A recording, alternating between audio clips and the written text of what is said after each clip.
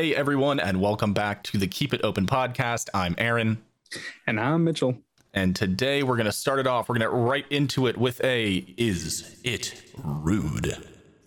Thanks for bringing it up, Aaron. I love doing these. And today I was hoping we could talk about potlucks.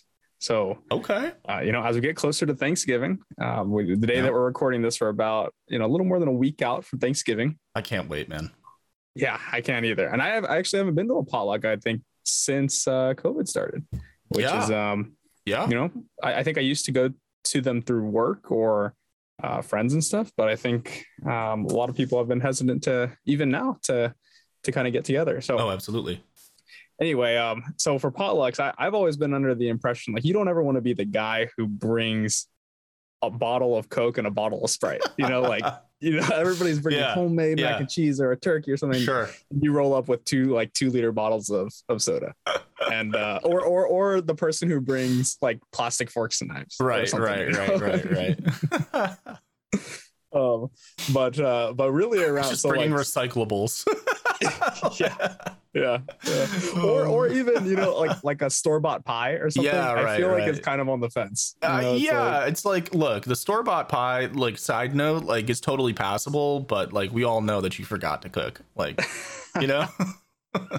it's even worse if you're like, oh no, I totally remembered, but this was the this I'm saving this. I plan to do this. Yeah, I'm saving you guys for my cooking, which is also valid, right? Though, like if you're not a good cook, then maybe just get the store-bought pie. But I guess if it's if it's one of those that you sign up for though, where it's like sign up your name and then sign up for something that you're bringing, the person who picks turkey or like unfortunately gets turkey kind of gets the shaft, Yeah, it's man. either like turkey, super expensive to buy it or terrible. It takes forever to fucking cook.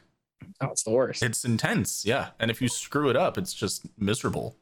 Yeah. I'd almost rather be the bring a 6-pack beer to the potluck kind of guy. I'm the bring the alcohol guy. That's okay. Yeah. That's 100%. An easy one. 100%. Not the cheapest route, but no, but the easiest route. But you can't go wrong. You literally just have to hit people up and figure out what the general consensus is. We got a lot of beer drinkers, we got wine drinkers, liquor, maybe get a little, hodgepodge of all of it. And then you're in good spirits with everybody. Yeah, exactly. Because you brought the booze. The Coke and Sprite guy. The Coke and Sprite guy is.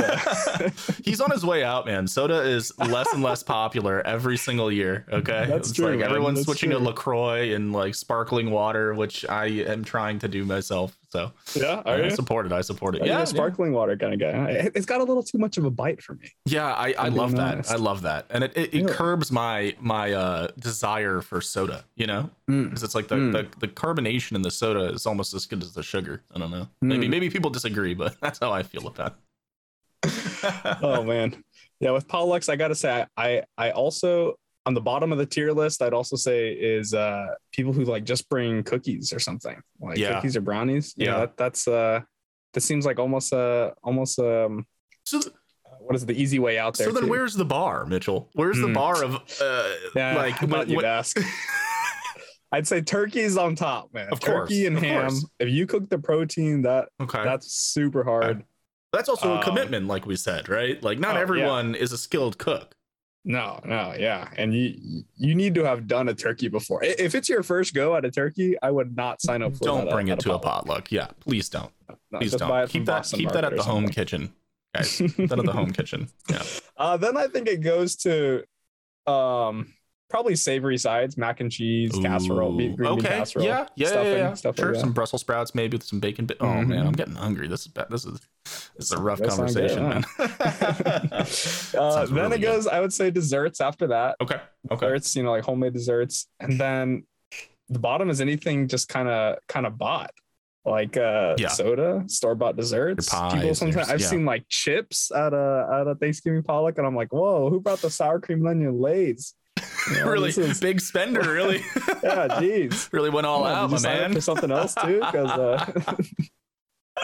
I'd say that's my tier list. Yeah, alcohol is interesting because if you take the time to figure out what everybody likes and do that, it's a little more meaningful. Okay.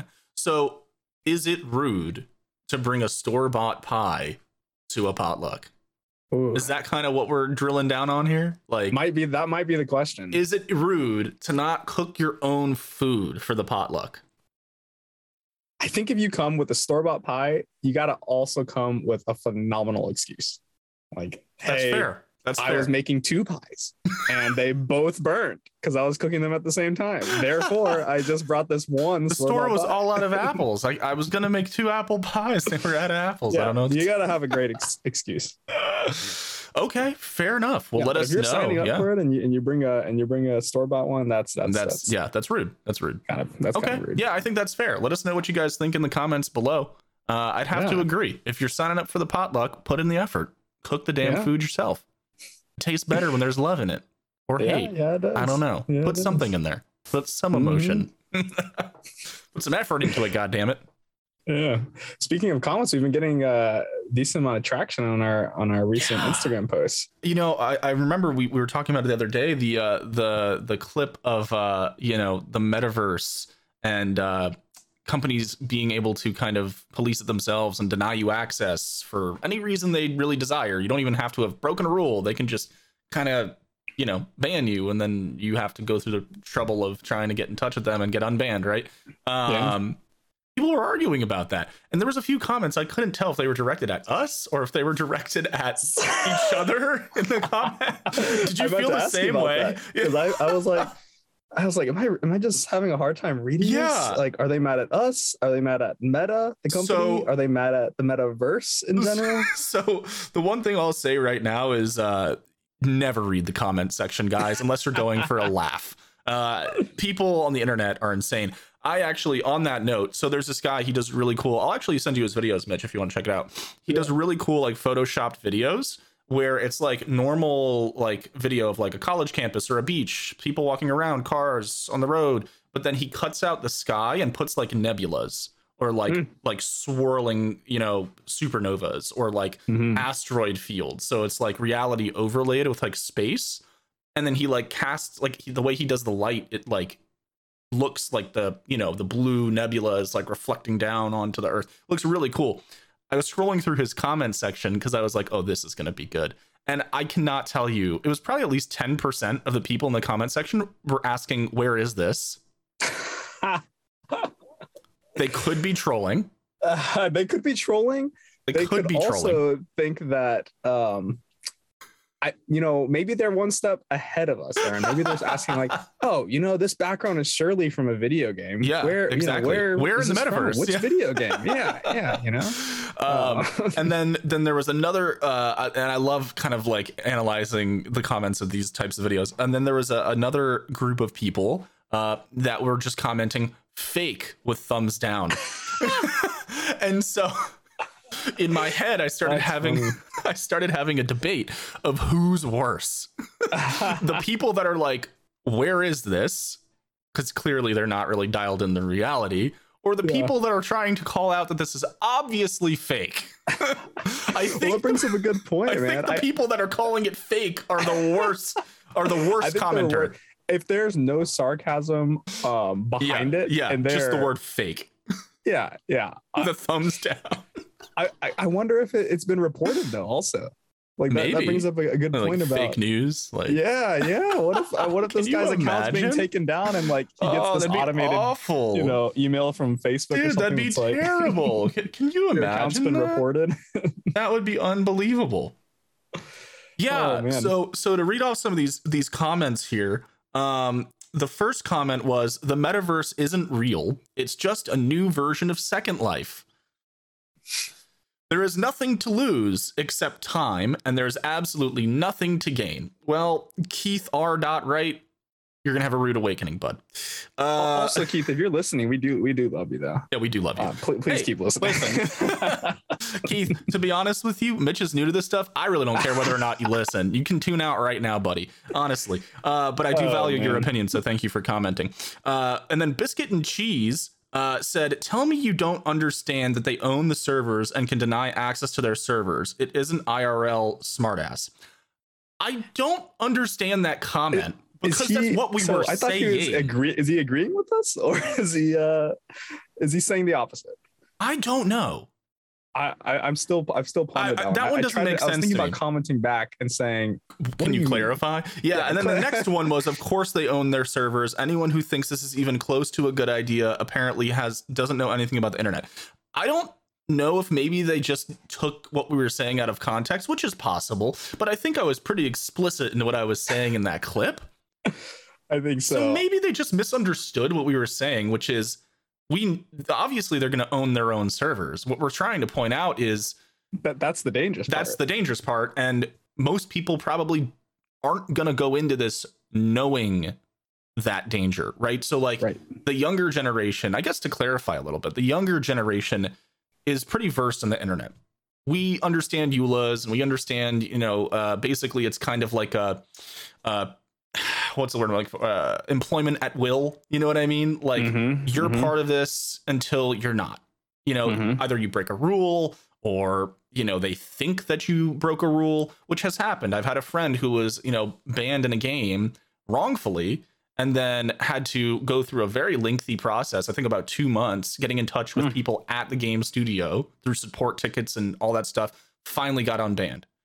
So, you know what I mean? Like, extrapolate that into the metaverse, and then that's like, it's like a credit card freeze for fraudulent activity, but like, up a couple tiers. So what we were trying to really talk about is, yes, we know that they are going to have control and we know that they're going to be in charge of this stuff. That's a danger. That's a problem. Because, like Mitch was saying, when a behemoth like Facebook comes in and tries to, build this brave new world and they're kind of in control of everything. Well, is that what we want? Is that good? Is that safe? Yeah, well, I don't know, man. Cambridge Analytica might have something to say about that. Man, they're going to steal all my Shiba Inu coin. Yeah. Well, no need to do the accent here. What you mean? What are you trying to say with that accent? First they came for my Doge and they came for my Shiba.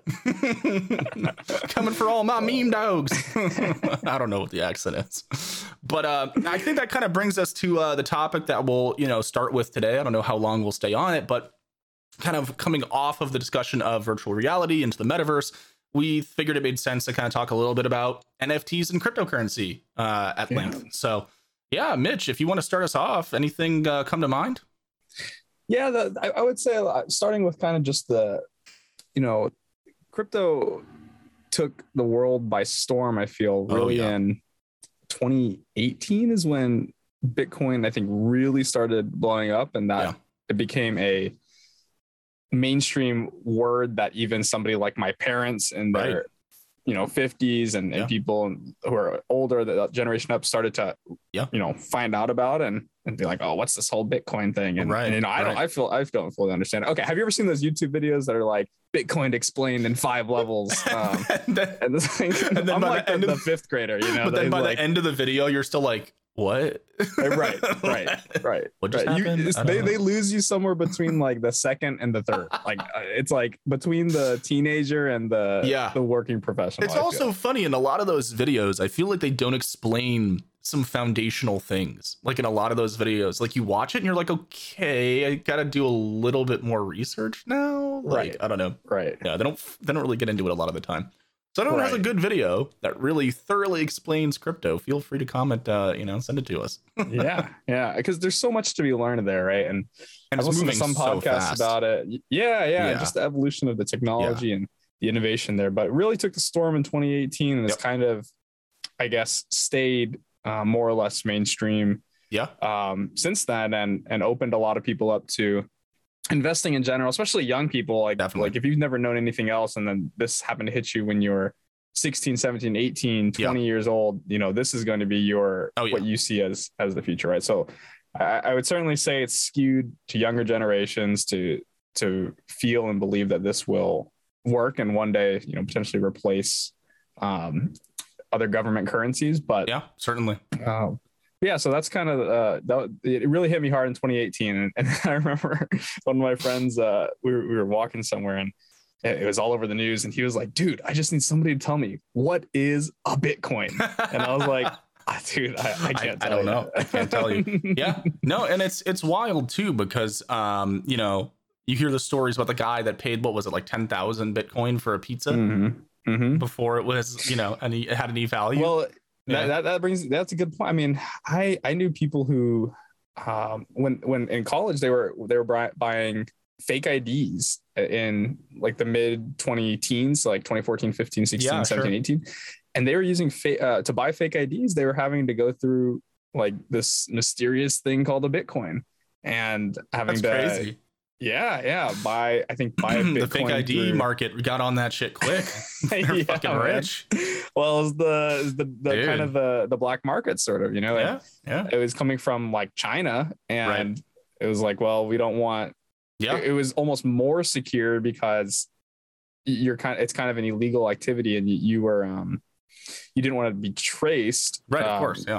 Right. I mean, like, who's going to trace a fake ID? But it happens, right? Like people busting, large organizations of it. Yeah, they don't really care about Jimmy at the bar. Like, right. They'll just take it, cut it, and say, get the fuck out of here.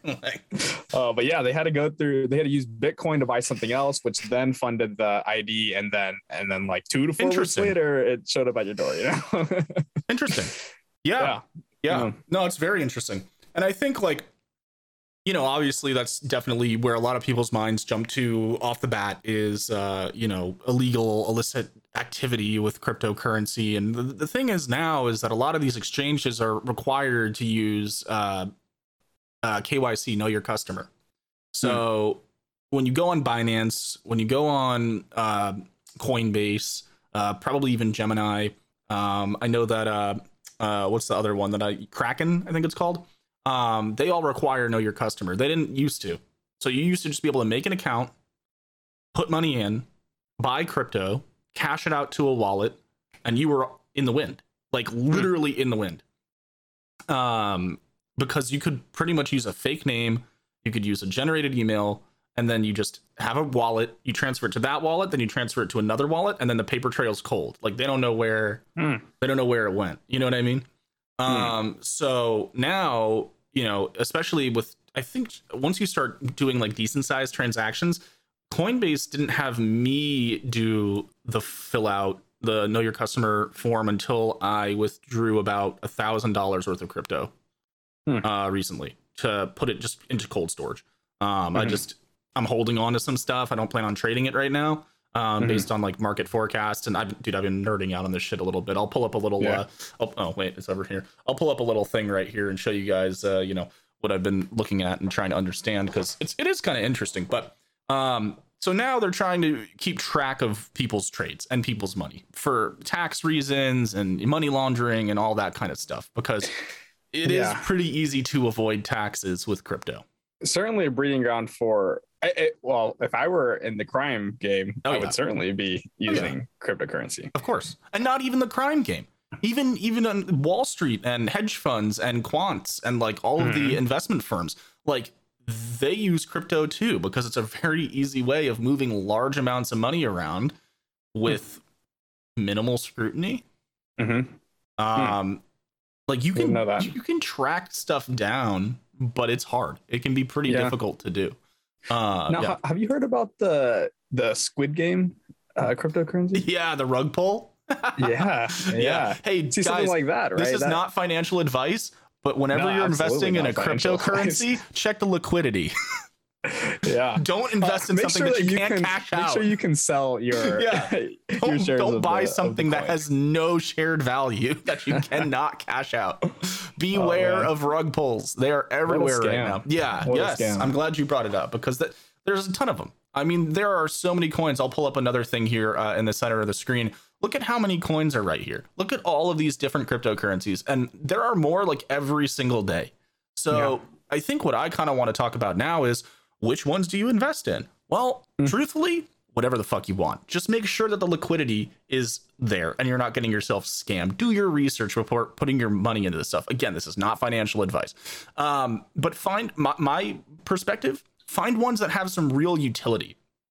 Like find ones that, are actually going to provide something to society, right? Like Dogecoin, Shiba Inu, those are meme coins. They literally they're not going to do anything. The company, the people that made them, there's no end goal. It's not some technology that's being worked on, or a service, or something that's going to go down in the future. It's literally just a meme that people Aaron, trade.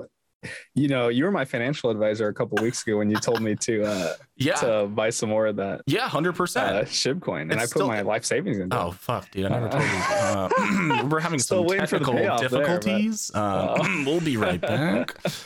No, yeah. I mean, look, dude, that makes sense though. Yeah. And I mean, I have money in SHIB. I had money in Doge. Like, I still think SHIB's gonna go up, but that's a conversation for another day. So again, and like it's also fractions of a penny. So like if you have a little bit of money to throw around and you want to buy the ticket, take the ride, see where it goes, I mean, if you can afford to do that, be reasonable. I would say a lot of financial advisors would equate that kind of thing. I mean, it's not much different than like a gambling not at all situation. It is right? gambling.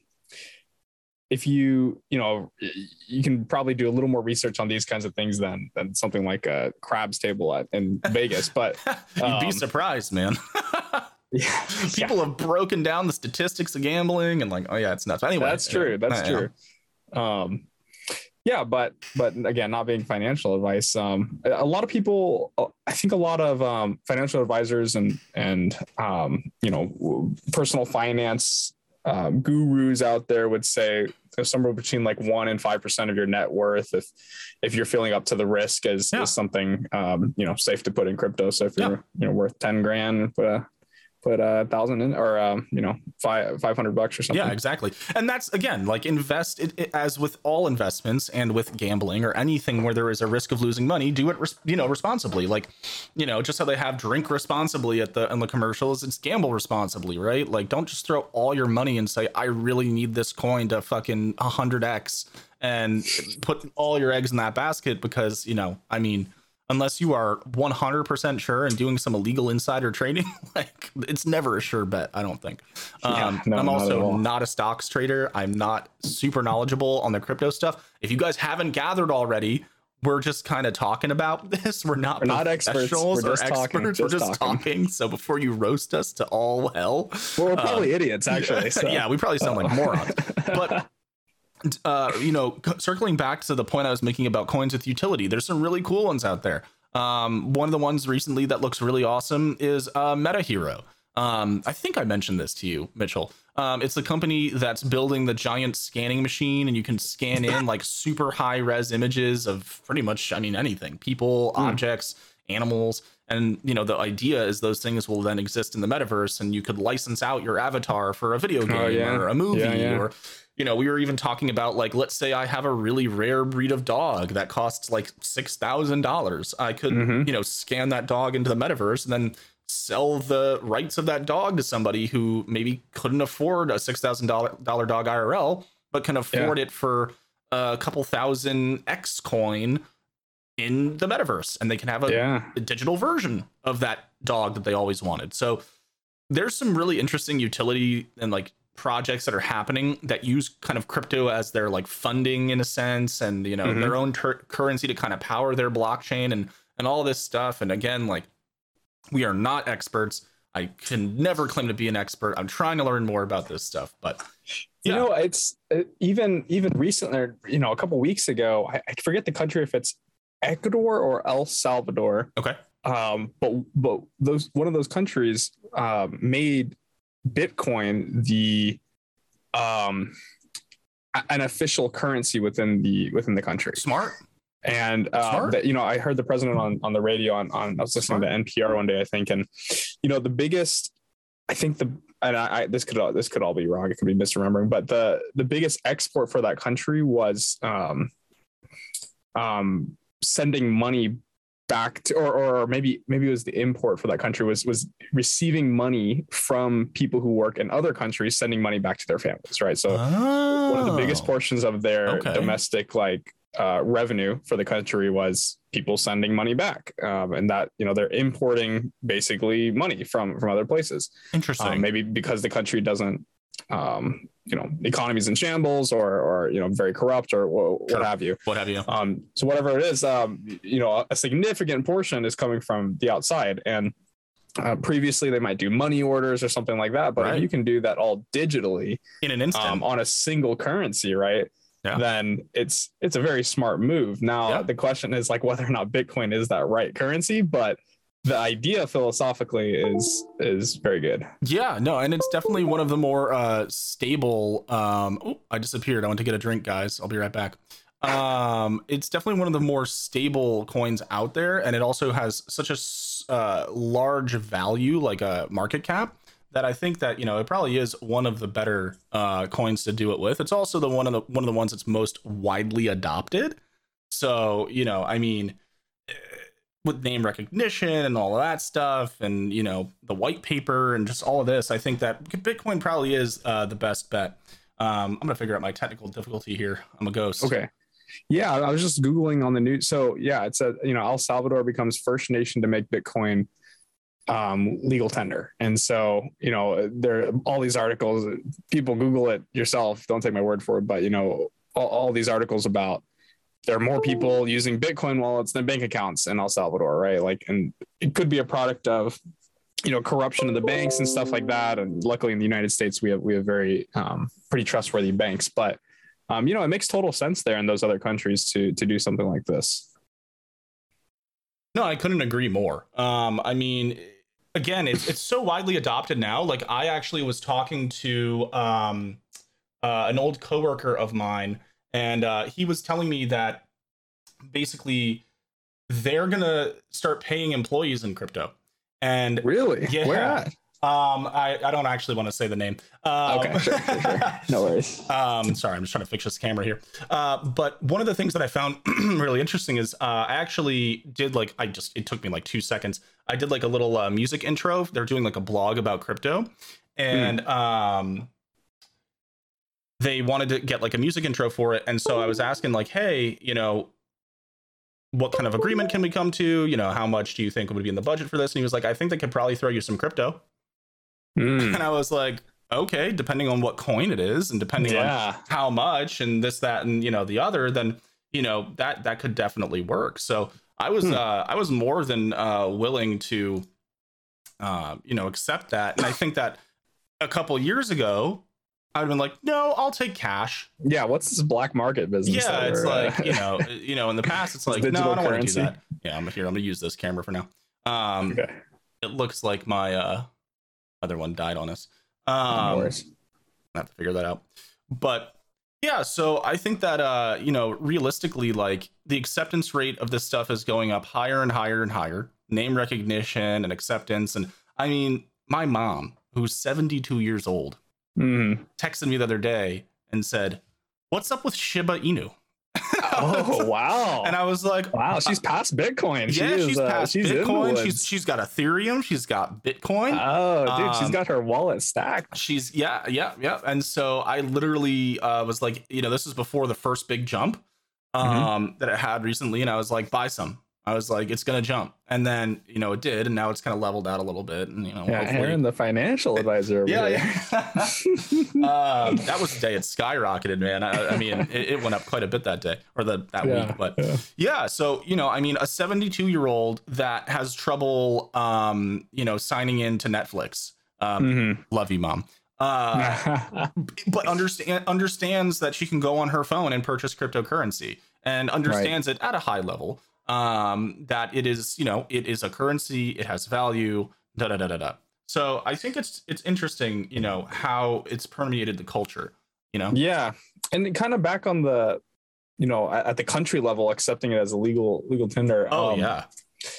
You know, it philosophically, it makes sense to have sort of a universal currency, if you will, right? Like it's kind of the same idea as having a language, like a language that everybody understands and can communicate across the world, right? Like we can have financial transactions across the world without conversions and stuff like that. You know, things get and all digital, things get a lot simpler for everybody. And I think you can 100%. Bring some more equity to parts of the world that need it. Like, you know, Definitely. If you I remember this one story really stuck with me from several years ago, but I think it was from Kenya, and I heard it also on the radio.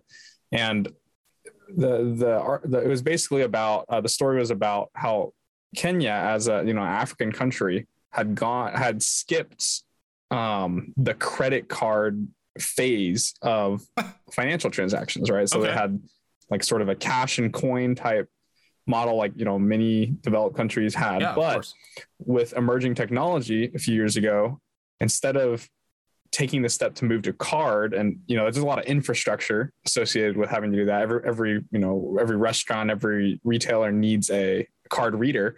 Instead, they moved to cell phones, and so on a little flip phone, you could store money in a bank account and then use that phone to pay for things via text or what have you. And that was a few years ago, right? So yeah, right. So that technology is even dated today, right? Like that. Yeah. That seems like, Venmo would kill that in an instant today. But when you can do something like that and have a universal currency, right? Like crypto, it's like living in a single country across the world, right? Yeah, and provides ease, provides accessibility, and I think that it can be very good. I think that also, like you said, the fact that it won't have to go through any conversions or anything like that, that's huge. Just that alone is huge. Like, we're speaking the same financial language at that point. If we ever reach a point where we've kind of established like this is the currency that we're all going to kind of trade in, right.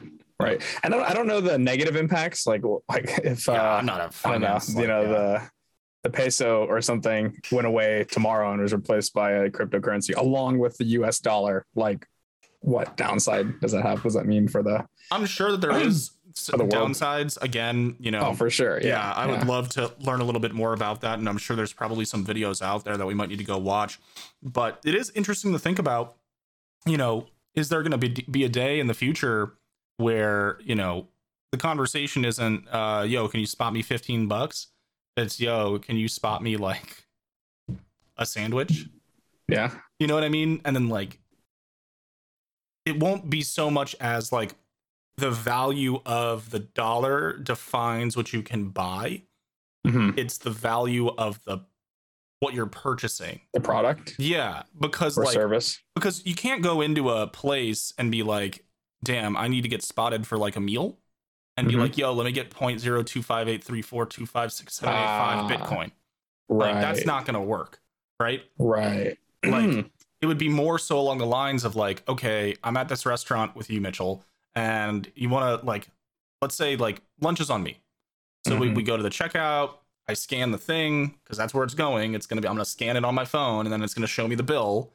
And then, I'll pay it, and then like, probably be able to split it and then send it to you and request your half of that. Yeah. Right.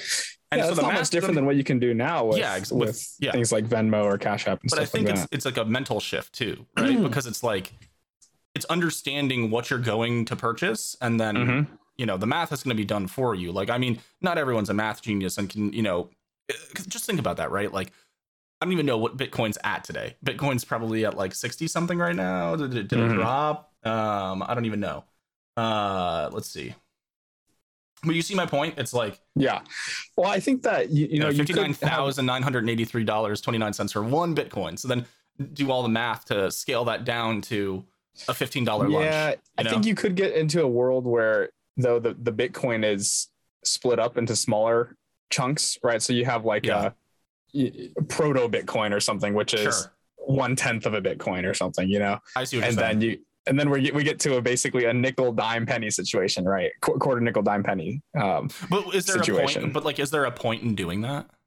You see what I mean? Like, does that mess with the market cap? Does that mess with the liquidity of the Bitcoin? You see what I'm getting at? So like, yeah, it's like if you're not trading Bitcoin, then it has no utility. Therefore, its value will drop. Right. I wonder if you could, take there's a finite amount of Bitcoin in the world. Right. Take a portion of that and split that into change, if you will. Yeah, I see what you're saying. I think that's an interesting idea. I wonder if that's been discussed anywhere yet. Because I'm kind of thinking about it now. Is like, how will that play? Right? Like, how will that be if we end up in a world where crypto really is like that? Like, yeah, or Bitcoin it becomes the what do you call it when a currency is based on something? Like a standard? like a standard. Maybe a Bitcoin becomes a standard, but we continue to use US dollars, pesos, euros to measure relative to the Bitcoin or something, or to the whatever cryptocurrency is there. I'm gonna say, like right now, like we still measure the value of a Bitcoin against off the US dollar. US dollar, right? So it hasn't surpassed that. So it's kind of like, it's funny, like the US dollar it used to be on the gold standard, right? So gold backed up the dollar. Mm-hmm. Now nothing backs up the US dollar, but it backs up Bitcoin. Other things, right? So it's like the value cycle, in a sense, has like it's gone through a rotation. So well, it's kind of scary. Also, that we can see just with that how quickly things can tumble if one block falls. You know, one thing falls, another, and then all of a sudden we're in a recession. Well, it's the apocalypse, probably. Yo, you're not wrong, man. I mean, things can snowball very quickly, and also in a world, again, going back to our favorite topic of the ultra rich, in a world where not a lot of people, a very small amount of people control most of the world's wealth, they can manipulate markets and do all kinds of things to currency that we can't even imagine, right? Like, you know, these guys buying up hosts and hosts of crypto, like all these coins, like they can do massive value, massive manipulations to the market. I think I saw an article the other day about some Bitcoin, because all transactions are on the ledger, they're all public. So like you can go search your wallet on I think it's like Etherscan, or I forget the name of the site, but it'll show all the transactions that wallet's done. That's the whole point of the blockchain, is it's all public, right? Obviously none of your personal information is, it's a hashed wallet, but you know, that wallet's transactional data is public. And so someone found someone put like $8,000 into SHIB a while back, and when it jumped, their profit was like $4 billion or $5 billion, something insane. What? Yeah, it's something nuts. I can't remember the exact specifics, but they thought that someone had potentially lost the key to the wallet or access to the wallet, because nothing was happening, no transfers were being made, no trades were being made, nothing was going on.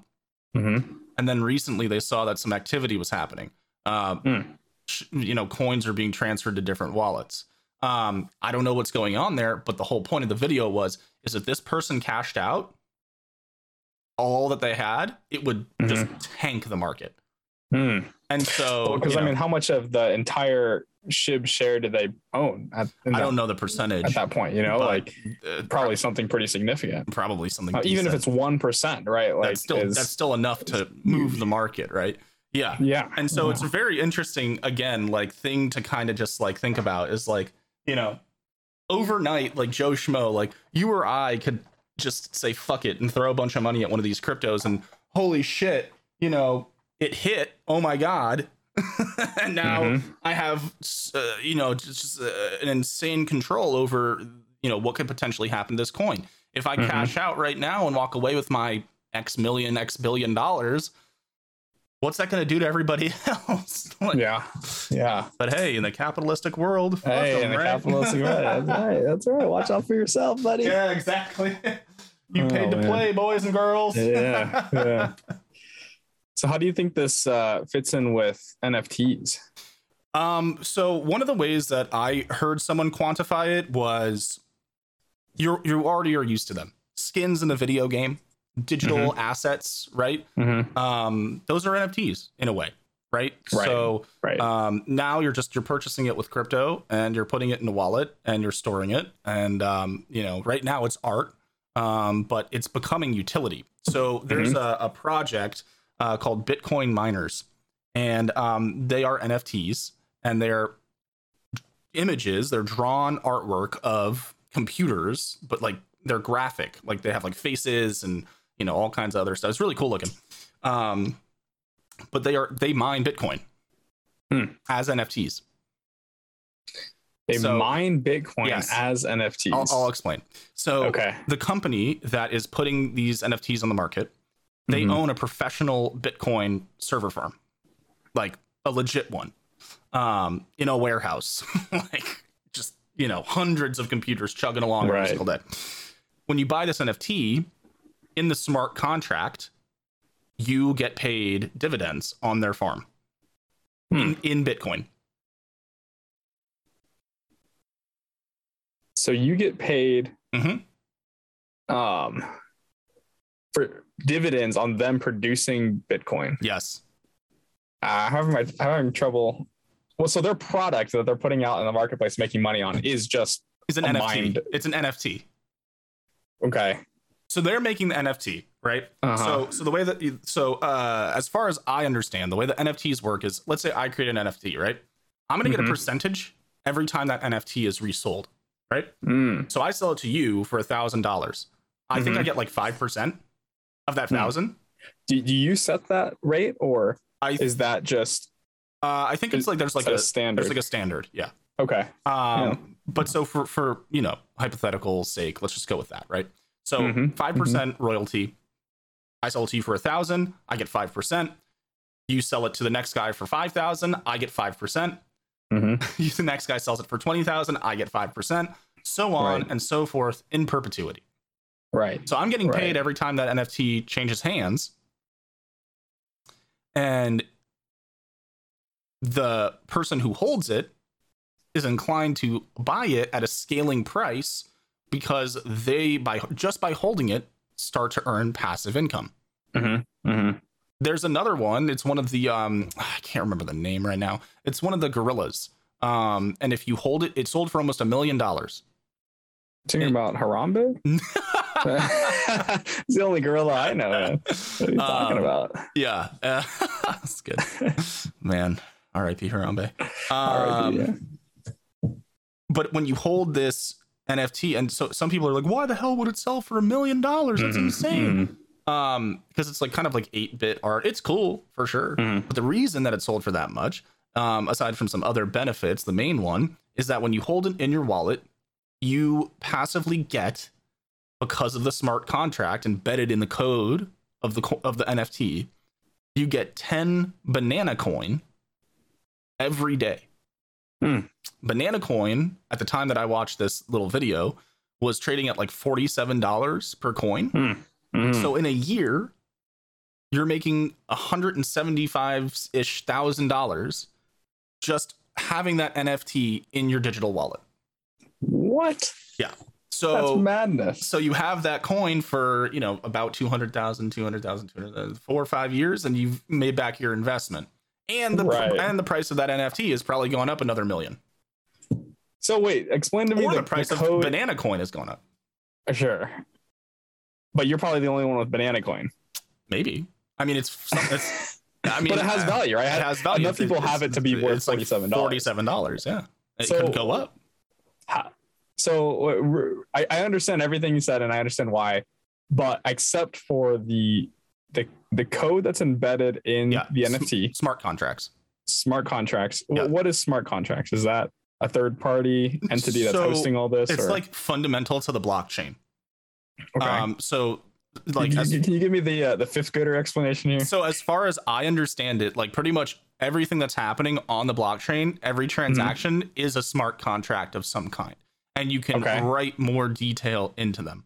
But like, I could write a smart contract with you, and I could put a banana coin in there, and then the smart contract could say, pay Mitchell 10,000 SHIB if banana coin falls below $20 USD. But if banana coin goes above $100, Mitchell pays me X amount of SHIB. Again, right? Whatever. Bitcoin's probably a better example. Regardless of the currency, you can make a contract, and then it'll check based on that data, right? The smart contract will check every day. I don't even know the refresh rate. Probably every freaking second. It's probably right. Yeah. Faster, yeah. And then if one of the parameters is reached, it will execute autonomously. So this code in the NFT, the Gorilla NFT, is likely check every 24 hours. If this remains in hosted wallet or whatever, then deposit 10 banana coin. Deposit. Yeah, 10 banana coin or whatever. Yeah. Wow. So Now, where is that banana coin coming from, though? Is it from the newly mined banana coin, or is it from some other existing? I didn't look too far into it. Because let's say we put Bitcoin there, right? Right. Man, we're really in the weeds here now. But let's say we put Bitcoin in. We're a little bit out of our depth, my friend. Where is the Bitcoin coming from? Like if you say, check every 24 hours, same code, instead of banana coin, it's 1 Bitcoin every day. Oh God. Like, is that 1 Bitcoin coming from some pre-existing wallet that because when you write free the code, money. No, it's not free money. The way it's right, it's not newly created. It's being generated somewhere somehow in a way that everyone's winning. Like no one's taking a loss for this shit. Like it's all, you know what I mean? Like that 10 banana coin. Yeah, exactly. Like the people that created that NFT probably are the ones that started banana coin. Mm-hmm. You see what I'm saying? To go along with the NFT. Right. Got it. Okay. I don't know. I could be completely fucking wrong. If I am, please comment. It's a good hypothesis and tell me. Yeah, but because it goes hand in hand with the whole reason the blockchain miners is so successful. I went to their Discord and it's fucking popping. Like it's fucking insane. But the reason it's so popular is because to mine Bitcoin, it is an insane investment. And there are lots of rings to jump through and all kinds of things that you have to do to actually set that shit up correctly. And I mean, just you got to build a freaking server farm, and I mean the electricity costs and those things are hot, and like you need to put it in a place that like it's not going to blow the fuck up. And like it's only taking longer for each one as well, right? Yeah, exactly. Adding to the blockchain, right? And so basically, you and I, the average Joe, can mine Bitcoin by having an NFT. And it's kind of a win-win because the startup to actually mine enough Bitcoin to break even, like in a reasonable time frame, is insane, right? Like I'm saying. Now I could build a single rig with like a couple GPUs, et cetera. I mean, that might take you a couple years to build one. Motherfucker's it's gonna take forever to net me some profit. Forever. Yeah, let alone the energy that it takes, right? I mean, I might not even ever net profit at this point. I don't know the actual numbers on this. Right, you need to hit economies to scale when you're mining. Exactly. So for me and you, buying an NFT that'll go up in value and has a utility like that makes sense because I don't need to invest in the rig and the electricity and the maintenance and the upkeep and all the crazy shit. I can buy a cool ass NFT that's going to get more and more expensive over the years. It's going to go up in value because it mines Bitcoin. Now, the only downfall is if that company goes down or the server goes down or the server farm crashes or whatever the fuck. But, in a perfect world, it offers more than just being a piece of collector's art, right? Or like in the metaverse, something that you'll be able to display on your wall, or wear. Or a lot of the new NFTs are items in games. Right. Yeah. You see, I think it's hard for a lot of people to swallow. I think when you're like, well, why would somebody pay for a digital asset like that? Why would you pay $5,000 for something like that? But I think the reason I'm so and I'm a Luddite for sure. You know what a Luddite is? Clarify somebody a Luddite is I don't know if this is the exact definition, but it's basically somebody who is hesitant to take on new technology. Like you're stuck in your old ways. Technology. Yeah, I'm still coal mining over here. I'm still burning wood for energy, and everyone else is on like solar power. exactly. And so, but the reason I'm able to accept this is knowing, having known sort of the history of a lot of art. Yeah. And so understanding that values are obscure and 100%. It's whatever people place value-wise onto this art. Picasso's and worth like $20 million or some crazy shit. Like and only have gone up over time, right? And depending on where the art is, well, first of all, who made it? If they're still alive, are they still making art? What's their style? How fast were they to get into this style? But also, like, who has held on to this art for the past whatever? Is it so exclusive that only a collector has had it for the past 20 years, or a specific museum, right? Something jumps in price if it's not for sale, right? Like then, and so that's why I'm able to swallow this, I think, so easily, but I guess I understand a lot of hesitancy of people when they're like, well, why would you, yeah, and it's like that why guy, does that digital currency have any value? Can't somebody just copy that? It's right? like that guy in our comments who was saying the metaverse is just like Second Life. It's only a waste of time. There's no value in it. Well, buddy, I hate to break it to you, people didn't think there was any value in the internet. They thought it was only cool for sending an email back and forth, or for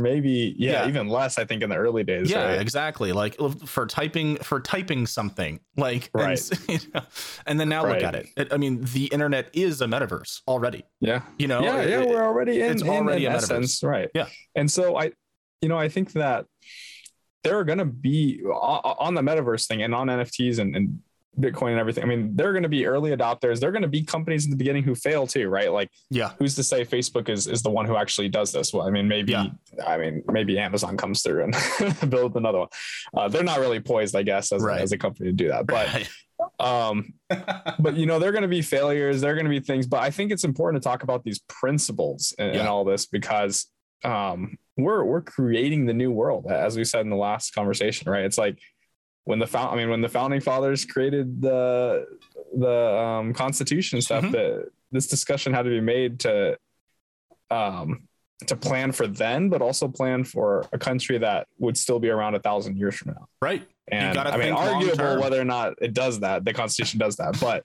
that's why we have amendments, I guess. But when we're building this digital world, I think this is all stuff we have to think about. It's like a master plan society, not just for today, but for tomorrow. I think that's cryptocurrency is the kind of the start, I think. What value can we get from it today, but also completely agree. And there's a lot of people that go a little bit off the deep end with it, like, well, the government already makes you work your whole life for a currency that they determine the worth of, and so DeFi is a way for you to take back your time and your value. And I mean, there is some truth in that. And I think that it's going to be interesting to see, like you said, how this pans out and what this future looks like, because we are, like, I think I said this in the last episode when it came to the metaverse and virtual reality, is like, we are hurtling towards this. Like, it is happening. It is happening fast. And before we know it, we're going to look back and be like, I can't even remember a world without cryptocurrency or the metaverse. Like, think about, it's hard to see it coming when you're in it. Right. And just think, I mean, we say that, we say that now about our smartphones. We say that now about our iPhones and Instagram and Twitter and TikTok. There are some people already, some probably younger people that'd be like, I don't know what I'd do without TikTok. Oh, for sure. I mean, I don't know what I'd do without my screens. I'm addicted to them. And so, I can't imagine a time without my screens, because I got it at a very young age. I mean, I remember, Halo and N64 and like all that. I was there for all of that when it was like, when they were coming out. Like my parents let me wake up at like 5 a.m. one day to play Halo on release day for like an hour before I had to go to school. Like, but that brings up, I mean, even that topic is interesting too. Like I remember I was having this conversation with somebody where I think I was using Google Maps for a very easy sort of directional thing that it was like 3 turns or something, and I would have been there. But I was like, I just want to have it on Maps just to be sure. Yeah, sure. And I think the person I was with was like, well, do you want to be so reliant on something like that? What if you don't have it? What if you're, and I was like, oh, that's a good point. But it's no different than, well, us driving in a car. It's like, why wouldn't we just try to walk there? Sure. If, if one day we didn't have a car, but we live life like based on the assumptions of the previous, generations, having built this for us already. And that will always have it, right? That's the only way to advance. Like if we all had to learn the hard way that the earth is that the sun is at the center of the solar system, right? Then we would get nowhere. We'd have to relearn all of, human society. So I think with the screens and stuff, man, it's like we're used to it now, but I think it's kind of the same situation, man. Like we should get used to it, as bad as it might be for us. Like we're not really going back to a world where they don't exist. We're not going to go back to a world where we get away from screens, because they've just augmented so much of our lives. And I think for all the negatives, at the end of the day, it's still a positive thing. Oh, there's so many. I mean, it's net is totally positive. Yeah, absolutely. 100%. And so I think it's going to be more of like a vacation thing when you get off a screen. It's like, well, I took a 1 day vacation. I mean, dude, you can go on Amazon right now and you can buy a little box, like a time lock box that people use, detox box. Yeah, you put your phone in there. And you lock it up and you say you say, cool, man, I'm gonna not touch my phone for an hour, and then 30 minutes in, you're in the kitchen, like you're like itching, smashing it like a like a Neanderthal, like a caveman. You're like you need a screen. You're like looking at your microwave clock or something. Like, hey Siri, please. Oh yeah, no, and so it's going to be interesting to see how it all pans out. And again, to reiterate, probably for the 5th time, we are not experts on any of this stuff, but we're just trying to bring it up and talk about it. I guess maybe from more of like an uneducated perspective, which a lot of people are going to be. Not everyone's going to be a crypto wizard and understand every little this, that, or the other thing about it. And I think that the more we can have these conversations, like you said, Mitchell, as we go forward, and kind of reflect now instead of in 5 years, right? I think it's healthy to do that. So let us know what you guys think. If you enjoyed the video, give us a thumbs up, turn on your alerts, throw us a like on Instagram or TikTok. Yeah. And fight in the comments too. We'd love to see more comments. That's brawl in the comments, please. Gloves off. I want to see a fight. Tell us how much of idiots we are. We love to hear it. I feed off of your hate. Well, we also, it's good to hear other people's opinions too. No, I don't want to be in an echo chamber. No, not at all. Exactly. Listen, guys, if you're listening to this and you just vehemently disagree with everything we said, let us know. That sounds great. Let us know. Let us know why too. Because we're trying to grow as people too. And it's like, I think we talked about this earlier in an earlier episode, is like you said, we don't want to be in an echo chamber. None of us should be. We need to be able to have conversations with people that we disagree with. And, having a conversation with someone you do agree with, that's fun. But having a conversation where the person you're talking to does not agree with you at all, I think that's more stimulating. So, I agree.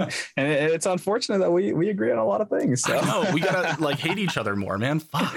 Yeah, I know. I think we're both pretty agreeable people though. So. Yeah. Well, sometimes. And it depends on how much tequila I've had. Yeah. Okay. we need to get a drunk episode going. Oh fuck no. I'm just kidding. We'll do it one day. I did just get this new camera. I'm not sure why it died halfway through, but we could do some IRL stuff with this bad boy. So maybe coming soon TM. Yeah. Stay tuned, everybody. Awesome, guys. Thanks for listening. What do you think, Mitch? Keep it open? I think we'll keep it open. Awesome. See you guys on the next one. Bye-bye.